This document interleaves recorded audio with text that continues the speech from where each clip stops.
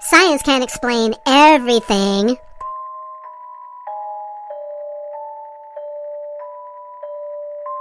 Just because you can't see me doesn't mean I'm not here. Thank you for joining me, everyone, and welcome to Paranormal Encounters podcast series. My name is Dr. Kelly Renee Schutz. I am the host and the producer of this show. Sit back, grab yourself some popcorn, and let's get started. Be careful what you wish for.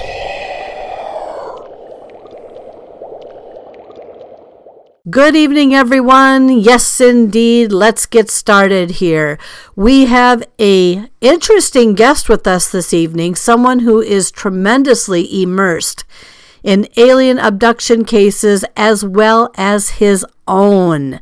And so this is going to be a full program tonight. And without further ado, let me introduce you to my guest, Joe Montaldo. Whether you're listening at home, at work, or anywhere, thanks for making Para-X part of your day.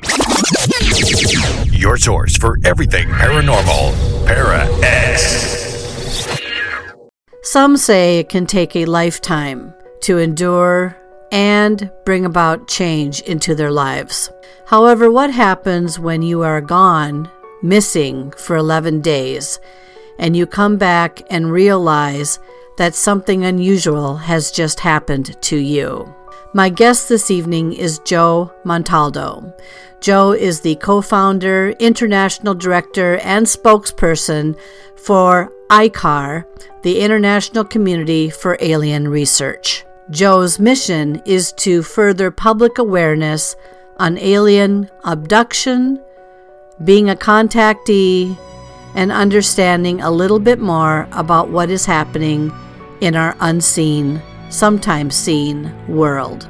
Joe is the host of the new radio program UFO Undercover.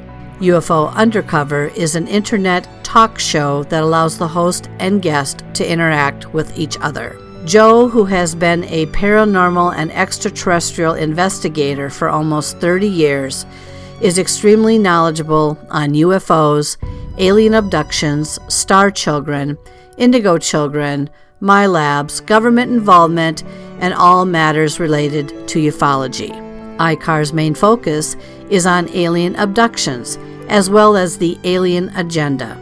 Joe Montaldo has been featured in newspaper articles, radio talk shows, and speaks at area meetings. Joe's future goal is to gain information for ICAR and share it with the public. Joe feels the public needs to understand what is going on with alien contact and exactly what the alien agenda is. We have a lot to talk about this evening, so without further ado, please welcome to my show, Joe Montaldo. Well, good evening, Joe, and thank you so much for being on the show today. Joe, before I get started here and we kind of delve into a few interesting topics tonight, why don't we start with a little bit of a foundation here and tell everybody, where did your interests actually peak or begin with either paranormal, extraterrestrial, cryptid, whatever? It had to start somewhere. So where did that start for you? You know, that's a weird question. So I'm going to do it fast because I don't want to waste too much time. So, everybody knows I was in the Navy. I served on the USS Nimitz. And I used to talk to a lot of pilots who would tell me stuff like, we seen this, we seen that. And, they were always seeing something weird. And almost every pilot I talked to had seen something. And then every now and then I'd get one of them who felt the need to tell me about some weird experience he had or she had. So I thought a lot about it, but I was in the Navy. I was crazy. I was running around chasing girls, doing all kind of stuff. So I get home and I'm sitting in my dentist chair, right? And she's working on my teeth and she goes, can I tell you something in private? I'm like, sure. And she starts telling me about an alien abduction. I'm like, get out of here. Mm-hmm. Now I know this woman really well. She's very popular in the community.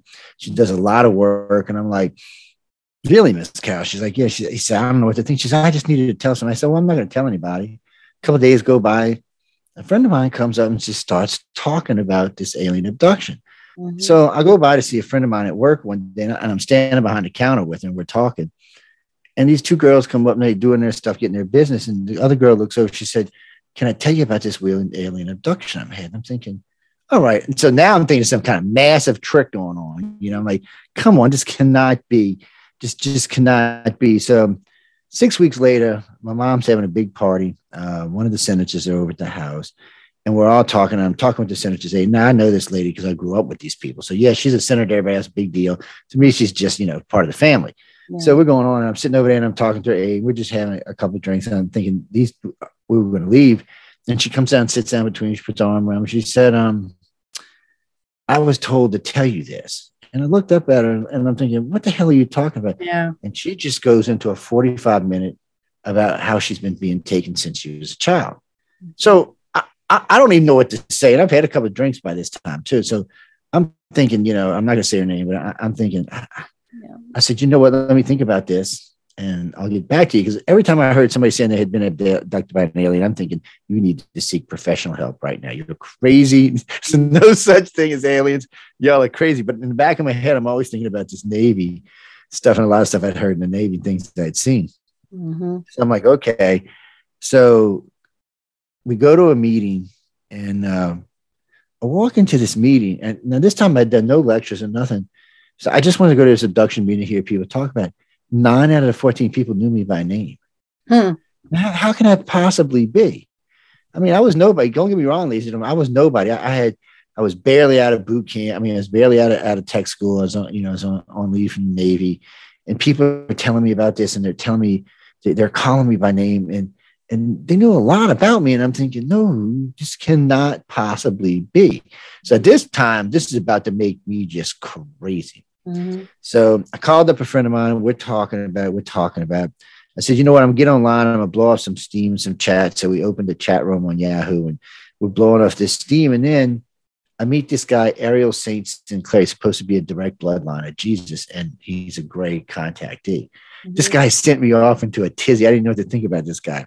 Mm-hmm. So now I'm thinking about all this. And all of a sudden the chat room just starts filling up with people who have had experience, and half of them knew who I was. I was like, it was making me crazy. So that's what drugged me into this. Kicking and screaming, mind you. I'm not going to lie about it, because still, even then, I kind of wanted to debunk it. I did not want to believe that people I knew, people around me, people, just daily people in all walks of lives, were being taken. I was just having a hard time adjusting. Now, at this time, I was 22, 23. I was about 23 years old. And I was like, okay, I'm just going to start looking into this. So a year later, I joined MUFON and started working with Walt Anderson. He became a friend of ours. I'm not going to get into it. Something had happened to my wife and I. We lost 11 days in Navarre Beach, Florida. My son was about a year and a half old, 2 years old at the time. Just completely gone 11 days. And the bad part of it is when we returned, we didn't even know anything happened. This is what tipped me off. I went to go pay the lady at the hotel for an extra day, and she looked at me. She says, "Where you been?" I said, "We just been hanging out on the beach. We hung out all last night." She said, No, sir. Your car hasn't moved in 11 days. I'm like, "What are you talking about?" She said, "Your car hasn't moved in 11 days. So I pull out my credit cards, which at the time I think I had 5. I called all the credit card companies. There had been no charges on my credit cards, 0. I looked at my car, I had the exact same amount of gas, and I pulled out my cash. I had the exact same amount of cash.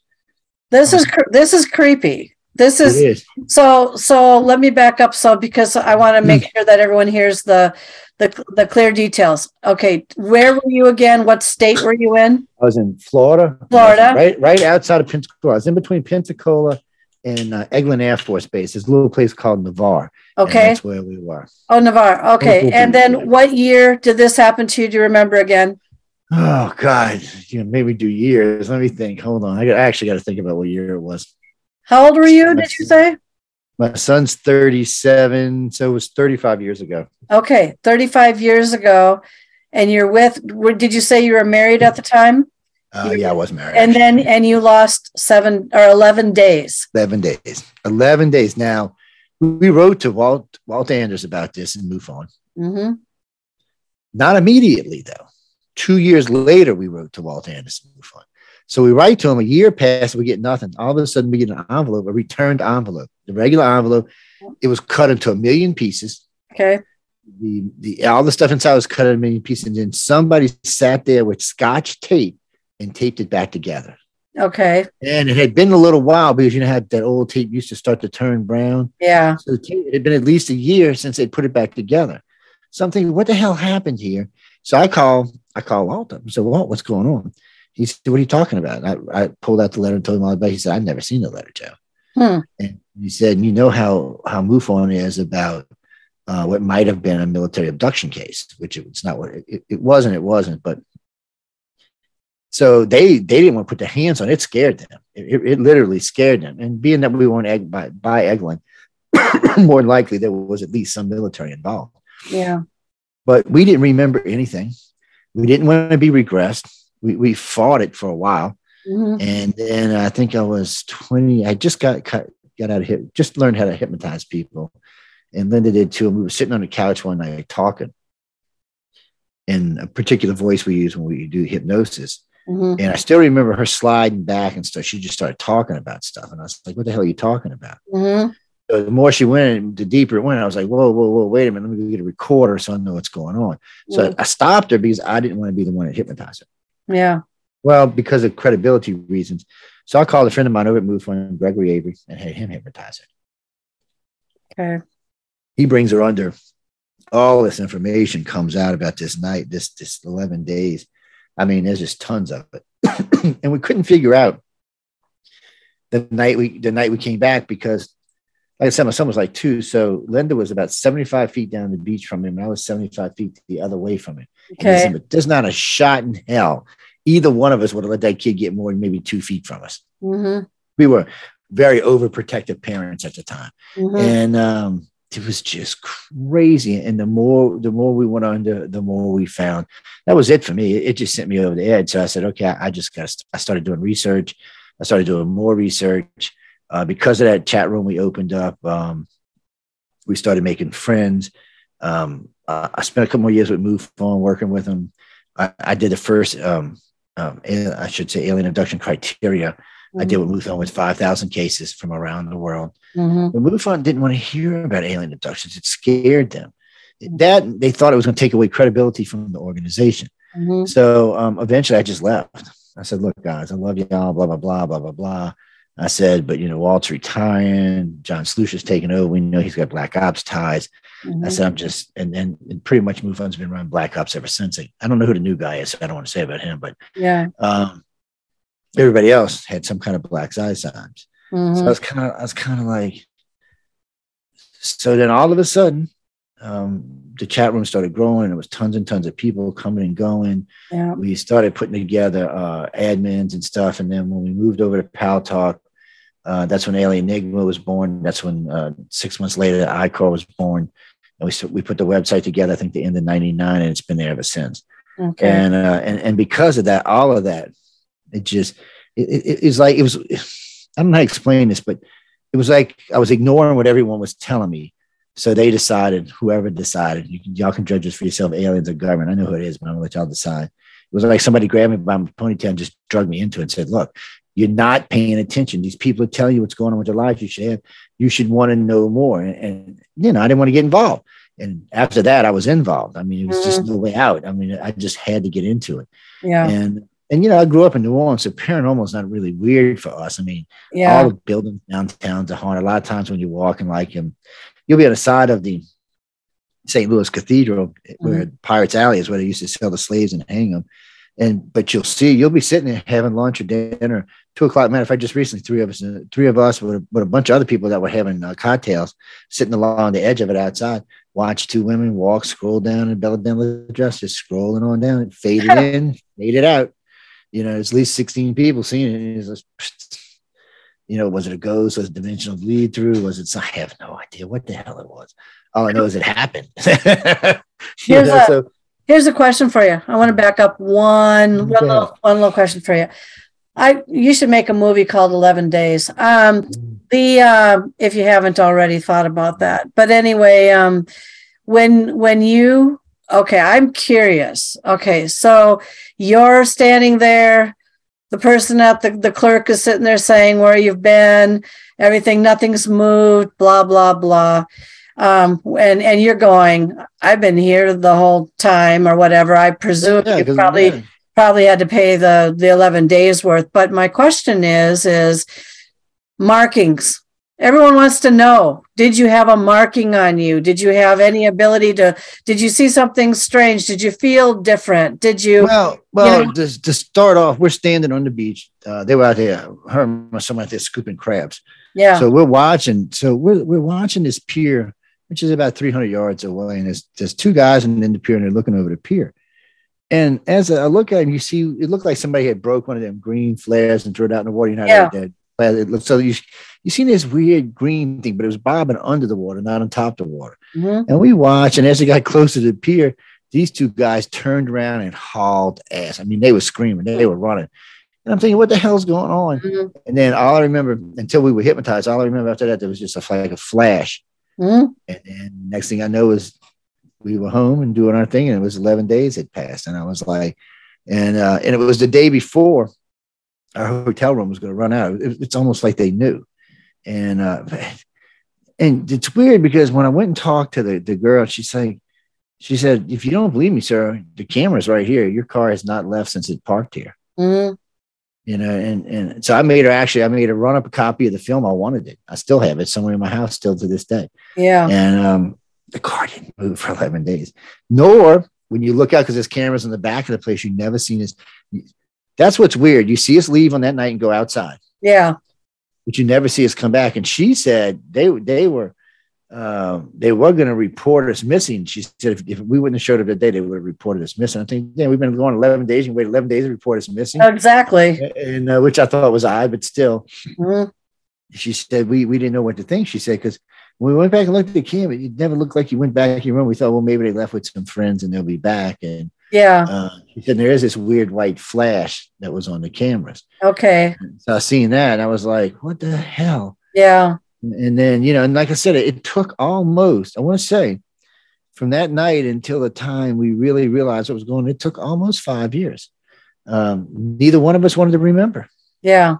We just, something in the back of our head said, no, you don't want to know. No, you don't want to know. No, you don't want to know. Yeah. And then because partially it turned out to be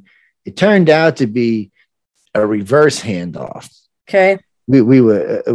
So the first flash of hypnosis, I remember there was like 3 people hanging on my arms, just grabbing. You got to remember, I'm not 3 years out of service. I'm special forces trained. I'm thinking, and I know for a fact I'm tossing people like they're candy. So I still remember this. They were in black shoes, black pants. It's almost like Barney Hill's description of them. They're just in a typical, black ops outfit, blacked up hat, shirt, pants, shoes, the whole 9 yards. Yeah. And I remember the guy said, no, you can't hurt me, And then I remember it was 2 on one arm, 2 on another arm. Somebody grabbed my legs. I still remember. And then I looked up and I seen this weird white light, like something had opened in the water, like a doorway had opened or something. Mm-hmm. And I seen Linda and my son going into it, but I couldn't see who it was until I was taken deep in hypnosis and it was still the military. And I was like, but there seemed to have been a gray standing there. Okay. And I still remember, I was fighting, I was pissed.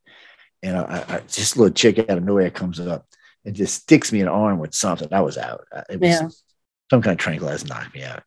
And probably was out for a little while too, from what I could figure out. But the more we got into this dream, the more things we seen. Like on one of the days we were sitting in this room, they were doing some kind of test to these 8 women, including Linda. And there was a room full of people that were just standing there, but they were like out. Mm-hmm. They were like stunned or something. But they were standing there. And I was like, what the hell? Yeah. 2 of them were the guys we seen on the pier. So whatever this room, they were definitely holding these people in this room, and these guys were definitely 2 of them. And I remember when the redheaded doctor comes up. The redheaded doctor is a great thing in ufology because he's described a lot of times as a guy that's like 7 or 8 foot tall with this ginger red or orangish red hair. He's really big, and he's usually given gynecological exams. Hold on a second. Damn it. That's okay. Take your time. And anyway, he's usually doing that. So in this particular day, they had this thing. It's stainless steel. Yeah. And there's eight sets of stirrups in it with 8 different women. And he was doing this exam. And I remember seeing him there, and I remember the gray standing there, and I remember what appeared to be a reptilian human alien walked in, and when they did, and they seen the gray, they both put their heads down and kind of just leaned back against the wall, like, yeah, okay, we didn't realize you were here. It was the first time I realized that maybe the grays aren't the subservient ones, maybe the other two are. But I was more interested in other things at the time. And so, you know, it looked like they were removing something from all of these women. It was probably an egg. Yeah. Or something along those lines. It's hard to say what it was. And the whole thing felt surreal because I'm watching it like I'm watching a TV show. You know, I'm just kind of like, yeah, this can't be real. This is weird. None of this can possibly be real.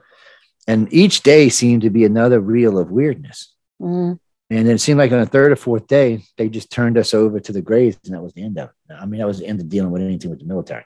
Huh. Did your wife report? I presume you were both, you know, abducted together. So did she report a different kind of scenario, or did she see the same scenario? For the most part, everything we saw was because most of the time we were together. We weren't apart often. There were a couple of times we were apart that we seen slightly different things because there was different stuff being done to us. But you know, there was a few times, like I still remember she got pissed because two of her daughters were there because she had stepdaughters. And they were there, and it really pissed her off. And we were talking about it, and there was nothing she could do because they were just out. Yeah. They were just, you know, when I walked into the room, they were just on these weird. The grays have got these weird tables. It's almost like they're made out of liquid. When you go into a room, when you go into a gray ship, when you walk into the room, there's nothing in there. It's just light, but you can't even tell where the light's coming from. But whatever the gray wants happens. So when you thought about the table, this bubbling stuff came up from the floor and just kind of spread out and turned it into a table. The person got on a table, and then this other liquid started coming out and totally engulfed the body. Obviously, they could breathe it because they weren't dead, but they were out. And then when they wanted instruments, they would think about it, and the whole thing, with a big tube would come out of the wall with all kind of sorts of instruments in it. They would do all sorts of interesting things, like the one that filled every orifice on the body. And that in itself is just scary to even think about. But it just showed the advancement of them. Their ships were alive. They weren't organic. I mean, they weren't dead. They weren't steel. They were organic. They created the blue plasma that you're seeing all over the ship, which the grays can use as food. They can absorb it through a symbiosis, and the ship uses as fuel, but it can also be used as a food. And if you put humans in it, it actually enhances humans' abilities. Oh my! But the ship itself grows it. It creates its own food source, its own fuel source. It's really interesting here, and we stumbled across that by sheer accident. That came from a whole different place, but the more you get into these cases, the more information you find. Yeah. One thing you find out when you get into deep hypnosis is every case starts pre-birth. Doesn't matter who they are, even if they think they've only been abducted 3 times. So when somebody tells me they've been abducted 3 times or 1 time or 2 times, there's only 1 or 2 scenarios for me. Either they're lying, or they just haven't realized, you know, when this started in their life. Yeah, exactly. We have thousands of cases where, you know, you hear even the kid, you can hear your own kids' voices. My bug-eyed friend, my reptilian friend, and hence the word friend. They're not scared of them. The fear doesn't start with the aliens until puberty, and it only lasts until about age 30. After that, it tends to change because aliens are looking at you for different things at different points. All the nasty stuff they do from puberty to about age 28, actually. And after that, it changes. And some people quit getting abducted. They still take the kids, but they quit taking their parents. And some people keep getting abducted because they've shown that they want to be part of whatever's going on. And what I mean by this is there's a lot of people we consider to be communicators. They're out there just communicating a story that there are aliens. They are visiting the planet. They're here today, and they're part of our everyday life cycle. So they're out there, regardless what the story is for each one, because a lot of times they're going to be different stories. They're still out there doing it. And then there's the keepers. The keepers work directly with the aliens, whatever race it is, to help with the contactees and the overflow. So in other words, you'll be on board a ship, and the grays may have just taken 1,000 people. So you might be working the kids department where you're in there with the kids, or you might be walking from room to room, making sure that the humans are settling in place, so there's no extra harm has to be done. That's what a keeper's job is to help the humans to get through this. Because, you know, in the end, they're human, you're human, and you want them to make it through this, because the Greys and the reptilians and humans are not going to stop what they're doing for anybody. So, this way it's easier. And the Greys realized this before the other two races did and started implementing it and allowing for humans to get involved. And because of that, we've noticed the Greys get favorites. So all the races do. They get favorites. Their favorite little reptilian, their favorite. It's like having your favorite little turtle. That's about what we are to them. I mean, really. Exactly. when then they look at us, they're like, well, we like y'all humans and all. And then there's the weird part about the blood types. Was it A, B, and O? Did they come from the reptilians, humans, and Greys? Is that where our blood types came from? Because it does seem like we share a blood type with them. And O blood is such a significant thing on our planet that it changes everything. Without it, we wouldn't even be the race we are today. We would be a much different race. And we would be a more different race in the future, because obviously it's going to change our race even more. I mean, when Rh negative was found out to be, which they think was about 35,000 years ago, it was 0%. Yeah. Today it's 15%. And Rh negative kills babies. It makes them stillborn. That's why you got to get the special shot. If you found out that your husband's one and you're the other. I know a lot of y'all too young for this out there, but when I was getting married, you had to have a blood test. And the reason why is they needed to know if I was negative and she was positive or vice versa, because if they did, you couldn't have children. Right. Children a lot of times would be stillborn. And then some gentlemen invented what they call the anti-denigen D gene. So now you can get a shot, and that doesn't work like that anymore. But this is something for 40,000 years was killing babies unchecked. Why would Mother Nature make this? And to no doctor today can give me an answer why Mother Nature would create this. Now, an alien race who knew we might need it in the future, that's different. But why would Mother Nature know? I mean, remember, Rh negative, or I should say O negative, is the universal donor. Yes, it's the only blood that can be shared with any other race. But remember this. No, Rh negative people can only take Rh negative. No other blood can be shared with them, but they can share their blood with everyone else on the planet. Even the AB negative and positive, which are only 1.5, they can even share their blood with them. So technically, Rh negative is the blood type it's the smallest blood type, because they can share theirs with everybody else. It's interesting to know that, but it's also interesting to know that it's the purest form of blood known to man. It's where all of our hematological research comes from. It's a very special blood type. And it came out of nowhere for no reason. Nobody can figure out where it came from or why it came or how it's here. And remember this too, ladies and gentlemen, if you're Rh positive, you share 2% of your blood with a rhesus monkey. Yeah. If you're Rh negative, you do not. Figure that one out. Yeah. Figure that one out. So it's a strange thing, but this is where the kicker comes in.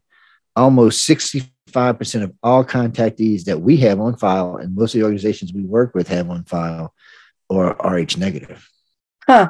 Interesting. Yeah. So it shows that there's a maybe it tastes better. I don't know. I'm serious. I don't know, people. It scares me a little bit. So recently I was interviewing a guest on the show, and she asked me point blank. She looked at, apparently I must have been looking a certain way, and she said, "I'm looking at your eyes right now, and they look hazel to me." And she said, "Are you aware that there seems to be some kind of now I'm going to ask you this question and see what your perspective is on this." So my dad had one hazel eye and one blue eye, and I have blue eyes, but on occasion they look hazel. But do you believe that there's a possible theory that anyone with hazel eyes, just like the blood type, could have had potential history of involvement in some way with alien abduction? Have you heard anything about that? What's your perspective? Actually, all the colored blood types fall into that category. So this is what's weird. Okay, ladies and gentlemen, I'm going to blow all y'all's minds here in a second. So as of about 45,000 or 50,000 years ago, everyone on this planet had brown hair, brown skin, brown eyes. That's it. That's what we were. We were just the race we were. Yeah, we were AB race with no negative blood in us at all. There was no mutation. Just we were AB. I don't even think there was O. And everybody pretty much looked the same as far as you had brown skin, brown hair, brown eyes. You might have had black hair, but it still fell in the same category. Yeah. That's who we were as a species. And then bam, out of nowhere, Rh negative shows up. When it does, it creates, remember, Rh negative is a mutation. And so are blue and green eyes. They're both mutations. So as of until recent times, green and blue eyes were only about 2 or 3% of the population. Today, they're a little bit higher than that, probably about 12, depending on who you want to believe. It runs anywhere from 4% to 14%. Just there's a lot of different polls out there. When you do it worldwide, it always seems to fall out around 4 or 5%. Look, in China, even today, green eyes are extremely rare. Yeah. Extremely rare. In India, it's the same way. And that's 3 billion and 3.5 billion people right there. And you might see a green-eyed person one out of every 50 million. So it tells you now, you want to see a lot of green eyes, move to Ireland or Scotland. There seems to be a lot of green-eyed, red-headed, white-skinned people there. Don't ask me why. I don't know, but there seems to be a lot of them. There does seem to be these pockets around the planet, which it's more than that, because if you pay attention, you'll notice that a lot of green-eyed, blue-eyed people, they dominate Hollywood and politics. Yeah. You will find at least 50 to 55% of all people in musicians, or I'm talking about famous ones that are movie stars or TV stars, have blue or green eyes. Yeah. Some people say it's hiding it. Same thing with politicians. Yeah. Why is that? So they only make it up 2 to 4% of the population. We'll even say 10% of the population. How can they be so many of them in so many places? So basically what it shows you is 10% of the population is dominating over 90% of the population. Why? What is it? Because it's just a blue-eyed thing. You're like, oh, look how pretty their eyes are. Yeah. Is that what it is? Well, you'll find that a lot of those same people are Rh negative. Okay. About half or more of those are Rh negative.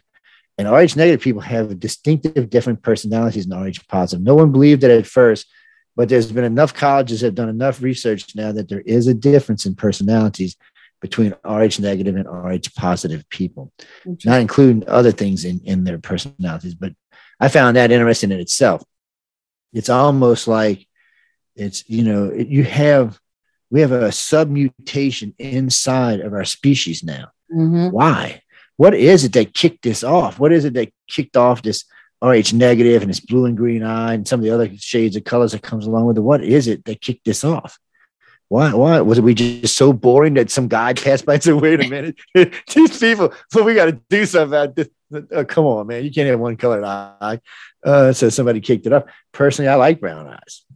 So I'm somebody the other day said, well, you just hate on people. I said, no, I married a woman with brown eyes. Sorry, you can't use that as an excuse.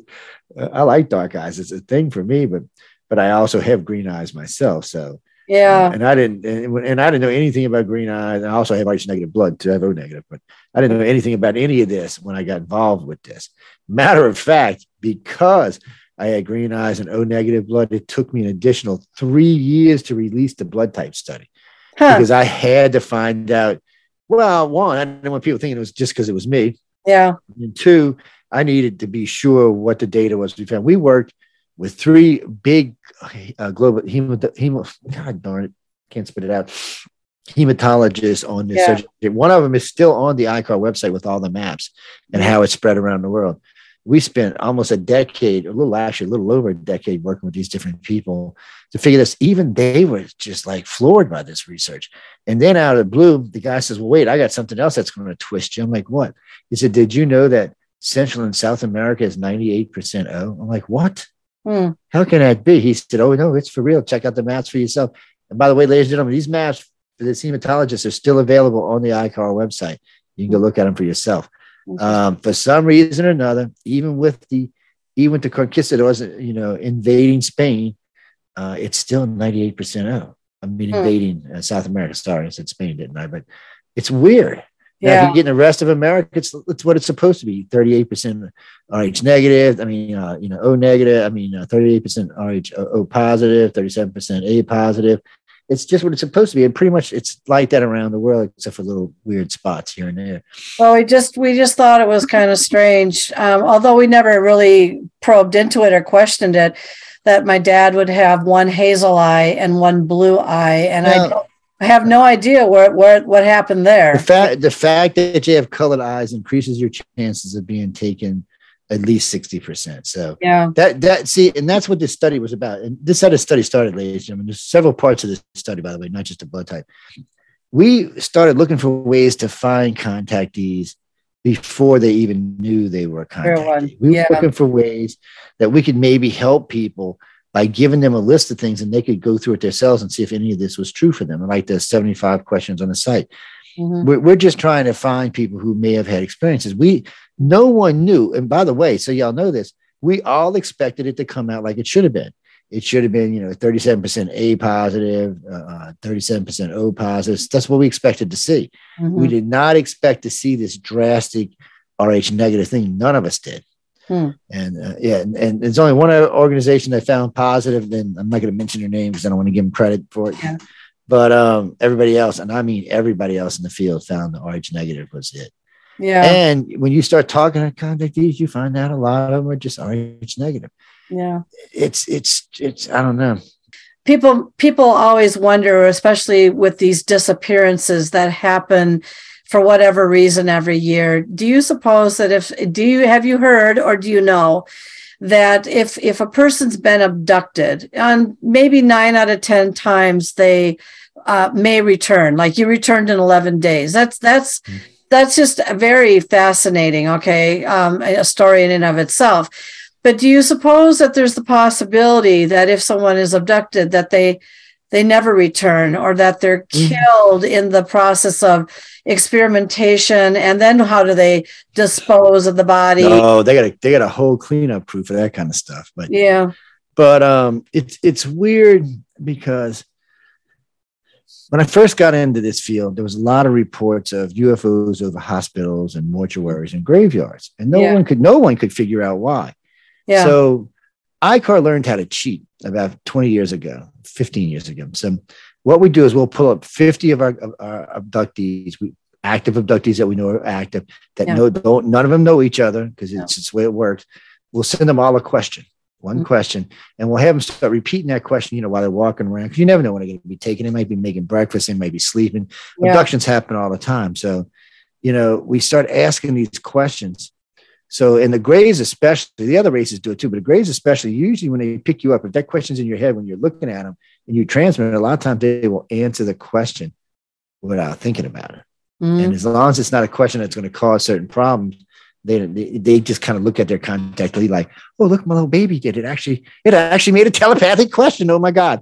Yeah. But over the years, we've cheated and used that as a way to find the answers for certain things. That's one of the reasons we found about the blue plasmids and other stuff. And I didn't. So getting back to the hospital thing, so I'm telling you about somebody else. Yeah. So what we figured out was by asking these questions is that they have the ability to take your consciousness up to 3 or 4 days after you die. Okay. So obviously you had to agree to this, hopefully before this happens, because this is a way of cheating going to heaven. So, or hell, whatever you believe in. So they snatch your consciousness and upload it. Now they can keep it in a computer if they want to. They can put it in what they call host bodies if they want to. They can put it in a hologram room if they want to, wherever they want to keep you, but they have uses for you. So some contactees and keepers in other parts of the program, they're going to have use for you after you die. So a lot of people make deals. They say they make deals to spare their family or some BS so that they'll go along with whatever they're talking about. Some of these deals, when the Holocaust thing comes, they'll be there for cleanup crews and stuff like that. Some of them are just being taken off to other planets and other worlds, but they're definitely being taken. And from time to time, they will take someone early, just for whatever reason. Maybe their telepathic abilities have grown too strong to be on the planet, and they'll take them. Or sometimes they're maybe too much of one blood showed over than the other, so they'll take them. They just take, and then there's no excuse for it. They're just gone. Yeah, they're just adios amigos. Now I don't think it's a huge number of living people, but there are some that actually get taken. We know that because cases we've worked on, the person just disappeared. Yeah, and law enforcement couldn't find him. And the weird part is those people who disappeared, probably within a night or two of that, were already had some crazy contact experience, and they were talking about maybe going to work, having to go do stuff with aliens now, and sure enough, they were gone. Yeah, and you could just think they drove off in the night. That's always possible, but nobody ever found them. Yeah, ever. Yeah. So it's kind of creepy, weird the way it works, and they do have I shouldn't say they have a use for us, more in the fact that we have a use for them. They know something big and bad's coming. Whatever it is, they know it's on its way. They can't save all 8 billion, or it's probably won't even be that. It'll probably be about 10 billion or 20 billion by the time this happens. Yeah. But they plan on saving a couple billion anyway. By taking them off, if they spent the last 2,000 or 3,000 years taking people here, taking people there, taking people here, and they're going to spend another couple thousand, they'll get $1 billion. And since they're enhancing your life spans by probably several thousand years, you'll get to watch this all unfold. Because that's what the host bodies are. If I had $1 for every contactee that went on board a spaceship and said they saw rows and rows of bodies, sometimes adults, sometimes children, sometimes it was them, but it looked different. Like they might have been a little chunkier, a little skinnier. It just, when they looked at it, they were like, it's me, but maybe it's a little older, maybe it's a little younger. These are husk bodies. These are bodies that are being held for when it's time to use them. And they so the Greys just, when it comes time, they just take you as you die. They beam you up from there and beam you into the new body. Okay, that's all fine and dandy, because a lot of y'all want to live forever. I understand that. But if you believe in God, what does that do to you? That's right. Does that shortchange you going to heaven? So, well, maybe it's part of God's plan. I don't know. Before anybody starts writing to this poor lady, I don't know which one it is. It's but you just never know when you get into these kind of questions. Is it right for them to do it? Most contactees tell me they agreed to it, but a lot of contactees tell me they don't. They're just being taken. When they die, they're being taken. And what's really strange about this is sometimes when the keeper, like a child may, as they grow, may become a keeper. They may be in their 30s, 40s, 50s, and they may be a keeper. And they see their mother on board the ship looking like she's 35. Yeah. And how do you cope with that? I mean, especially when you find out it is your mom, how do you cope with that? You definitely can't go home and say, hey, mom's alive aboard a spaceship, because you're going to a loony bin. Yeah. I know for the most part, they usually send them to other worlds, but a lot of them, I mean, some of these ships are massive. I mean, some of what they talk about ships at least the size of them, bigger. And they look like board cubes, a lot of them. And they're just big, square, and they have unlimited storage. You look up and down, and they were talking about the Grey ship. They say the air on a Grey ship is so clean, you don't smell anything ever. It's just like there's just no smell. There's the sound is really low, but the air always smells really good. And everything's there, and every possible thing you could need is there. And when you look up and down, they have gardens, overhanging gardens, like the Gardens of Babylon, with waterfalls coming off of each garden going down. And there's a big open area in the middle of it. Well, that's great. Sounds like a Hilton or something, what else is going on in that damn ship? Exactly. Well, but that's weird because, when I first heard about the black-eyed children, like, this is some ghosty demon thing.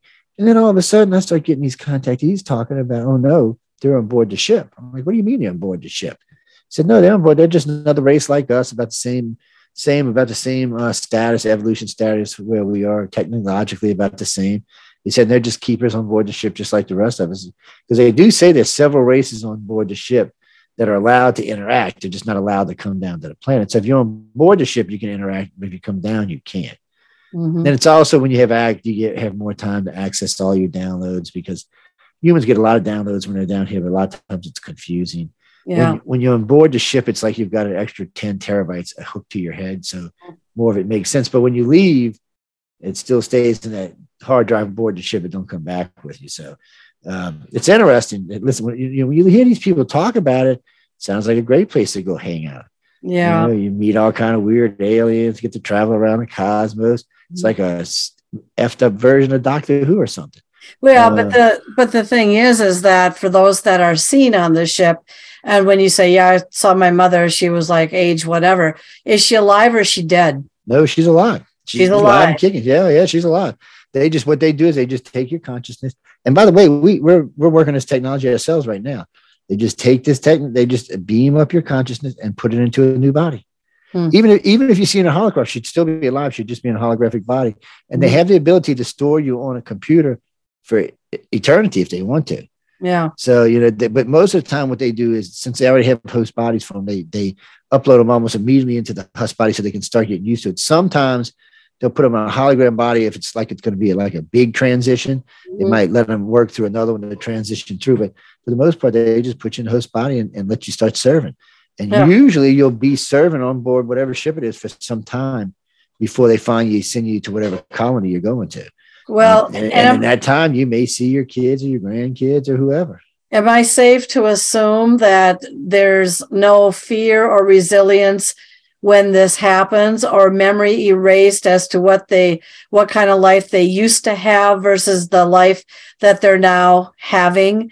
Because, I'm trying to separate the fact that when someone gets taken and they're seen up there, that their memory of what their life used to be was completely, it's been erased. So they're not reacting to, oh my God, I'm on a ship. I will never be able to go home and see my grandbabies ever again. What are your thoughts on that? Well, see, that's what's different about this. So it's a good chance, since she's going to be going to a colony herself, that those grandbabies may end up there. Yeah. So she doesn't want to wipe those memories out.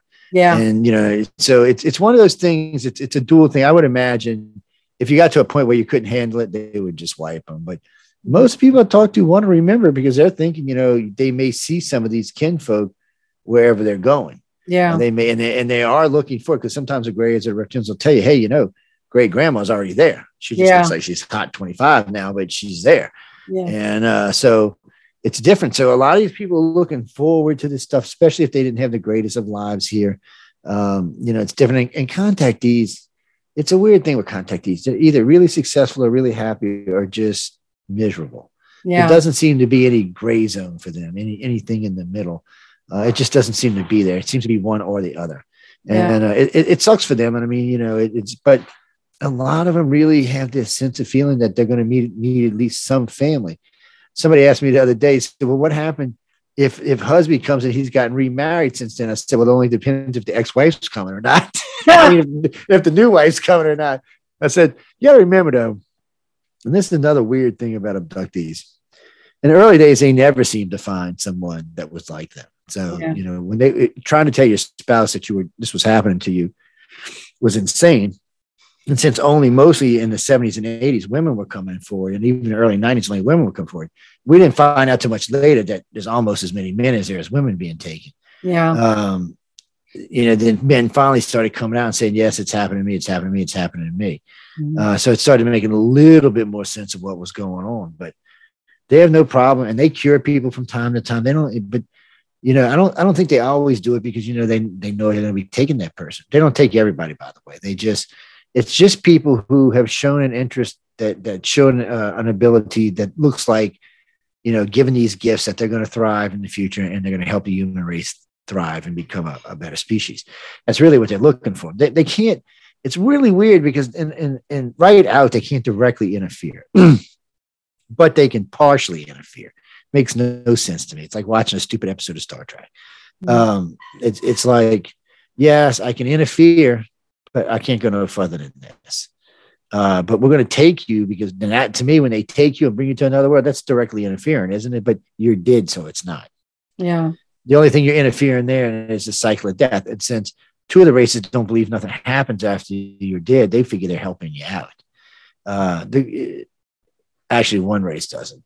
The Greys and reptilians and humans both believe in an afterlife, even though they only have one religion and one government, though. They don't have multiple religions and stuff like that.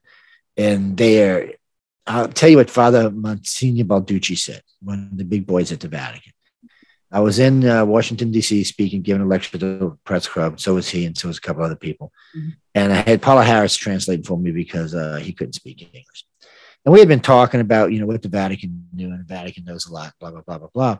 And then he stops and he says in Italian, which broken Italian, I could kind of understand some of it. And he stops and said, the Holy Pope and the Holy Body, meaning the cardinals, all believe that the aliens are in a much higher evolution with God than we are. They've been around so much longer and they understand so much more than we do that makes them much closer to the Almighty than we are. Now, when he said that, I like to fell out my freaking chair. First, I couldn't even believe. First, this is an admittance that the Vatican knows about this. Secondly, that they think that these aliens may actually be closer to God than we are. I didn't even know what to think about that. Well, I've heard that 3 times from 3 different people in the church now. And Father Monsucci was the highest, though. I mean, he was a great guy. And he had been saying for a while that the Vatican knew about aliens, and the Vatican had had interaction over the last 2,000 years. And blah, blah, blah. And the Vatican never one time reprimanded him or one time said he wasn't telling the truth. They just went along with it. And then the astronomer came out for the Vatican and said basically the same thing.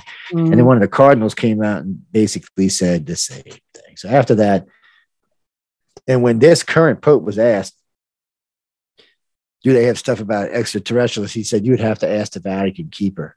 She probably knows. I was laughing. Oh he's laughing. I was like, well, that's a good answer, though, because he probably doesn't. They probably never went down there to find out. Probably. Joe, how many times do you think you've actually been abducted? Oh, well, it starts at birth and it doesn't ever quit. So so usually what happens is they'll take the woman home, and take the woman to the ship on at least 2 occasions before birth, and they'll check the baby out. They can actually physically remove the fetus and look at it. They'll put it back, and they'll do whatever they're going to do, and they'll put it back, and then they put the mother back, and then usually within a week of birth, they'll take it again. As a child, they tend to take you at least once a month. They want you to get used to. They want you to get used to being on board the ships. They actually let you interact with other children from other races. So you go through this, and then you hit puberty, and then all hell breaks out. Mm-hmm. They do things to people from whatever you started puberty, we could say 10 on up, things that you wouldn't do to anybody, even your enemy. I mean, they remove body parts, they do stress tests of all sorts. They do a lot of breeding experiences. They take a lot of eggs. They use them to grow those host bodies with. They see a lot of people when they take the man and woman sperm, they think they're growing these weird hybrids. No, they're using them to grow those. Wherever plant you're going to has a particular environment, so they're growing you a host body for that plant. If you're one of the ones going, that's what they're doing. And occasionally they do hybrids for like the Men in Black and stuff like that. So Rachel Eyes was a good book. Her daughter was a hybrid, but she was too close to them than us. So if you're a hybrid and you're just, maybe a little empathic, a little this, and you don't look deaf strange, they're going to leave you here and let your parents raise you. Mm-hmm. If you turn out like what she did, she was in college and all, they had to bring her special food. Actually, at NSA used to bring her special food. This is all well documented. They did all kind of stuff. This girl, she was thin. She was weird looking, kind of grayish, whitish looking. She was pretty in a way, but still, she had always been treated weirdly. And then one day, on her way to school, they stopped and picked her up. It was like the movie Out of Take. It's probably where he got the idea for Taken from. Yeah. And they just took her. They said it was too much.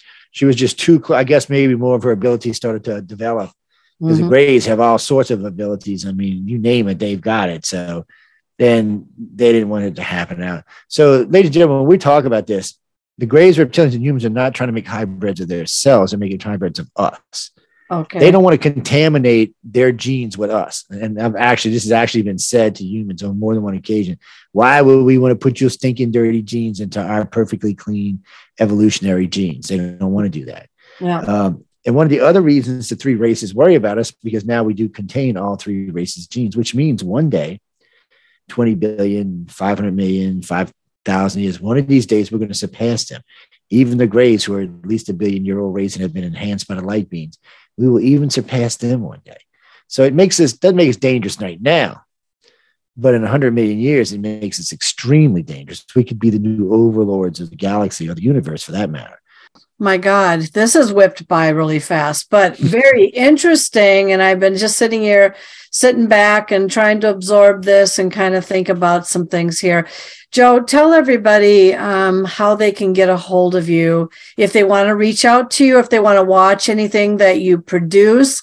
Let us know what that is. So if you're looking for the alien stuff, it's www.icar1.com. That's usually where you're going to find it. The best place to get me is to write to me at icarcox.net. Now, it may take me a week, might even take me 2 weeks to write back to you. I get a lot of email, but if you label it right and I open it, it looks like it's going to be interesting, then I will save it and read it. I promise you. I always read, because I get a lot of junk email too. So I said, but I always look at all my email because I don't want to miss anybody.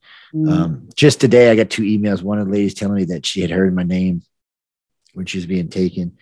And she's not the first one. My name does get brought up from time to time because in a way, I'm kind of a bridge between things. Yeah. We're the only organization that's ever done the things that anybody's done. There's no organizations, not MUFON, not anybody else out there that's ever bridged the stuff that we've done.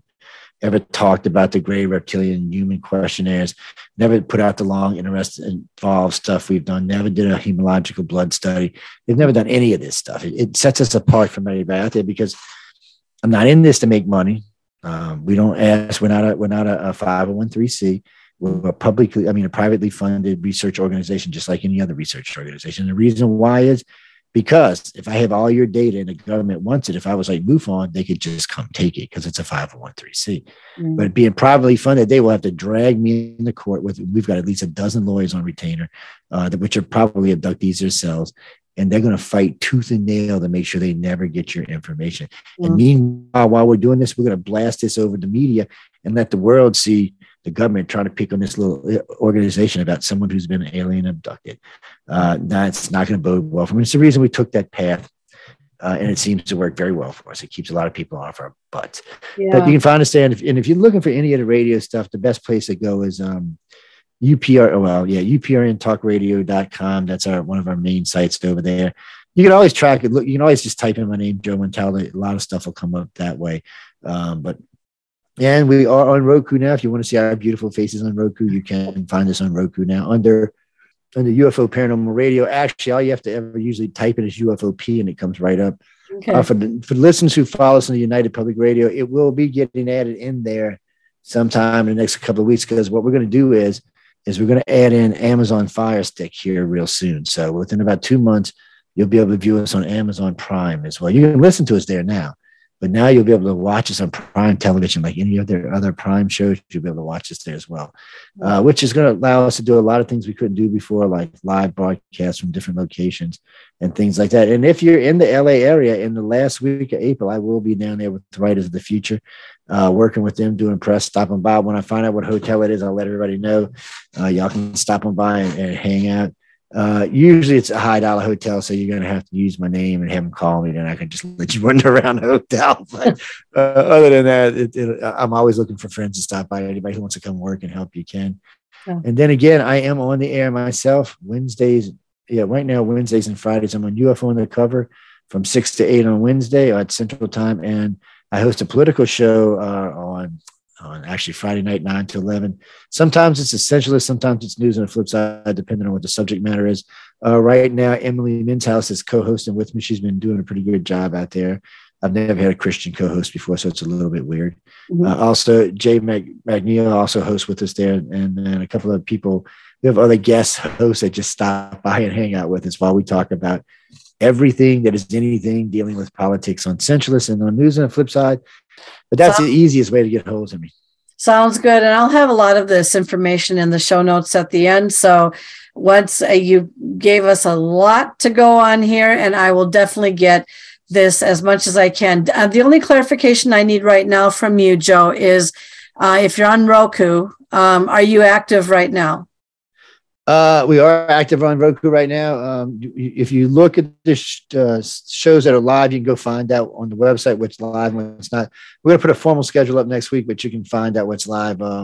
Anything that's been live recently will be now. I got to be honest. It's a paid station for our hosts. So you might not see all the same hosts there. You might see different hosts in their place. I think it's $70 charge for the Roku feature and the feature on Google. So I can tell you this, if you Roku feature with us and you Google feature, the very minimum audience you'll see is around 75,000 listeners. Oh my goodness. That's good. Yeah, so, that's great. We've been around just a couple of years. Yeah, and that's only a couple. Can you imagine what it's going to look like next year?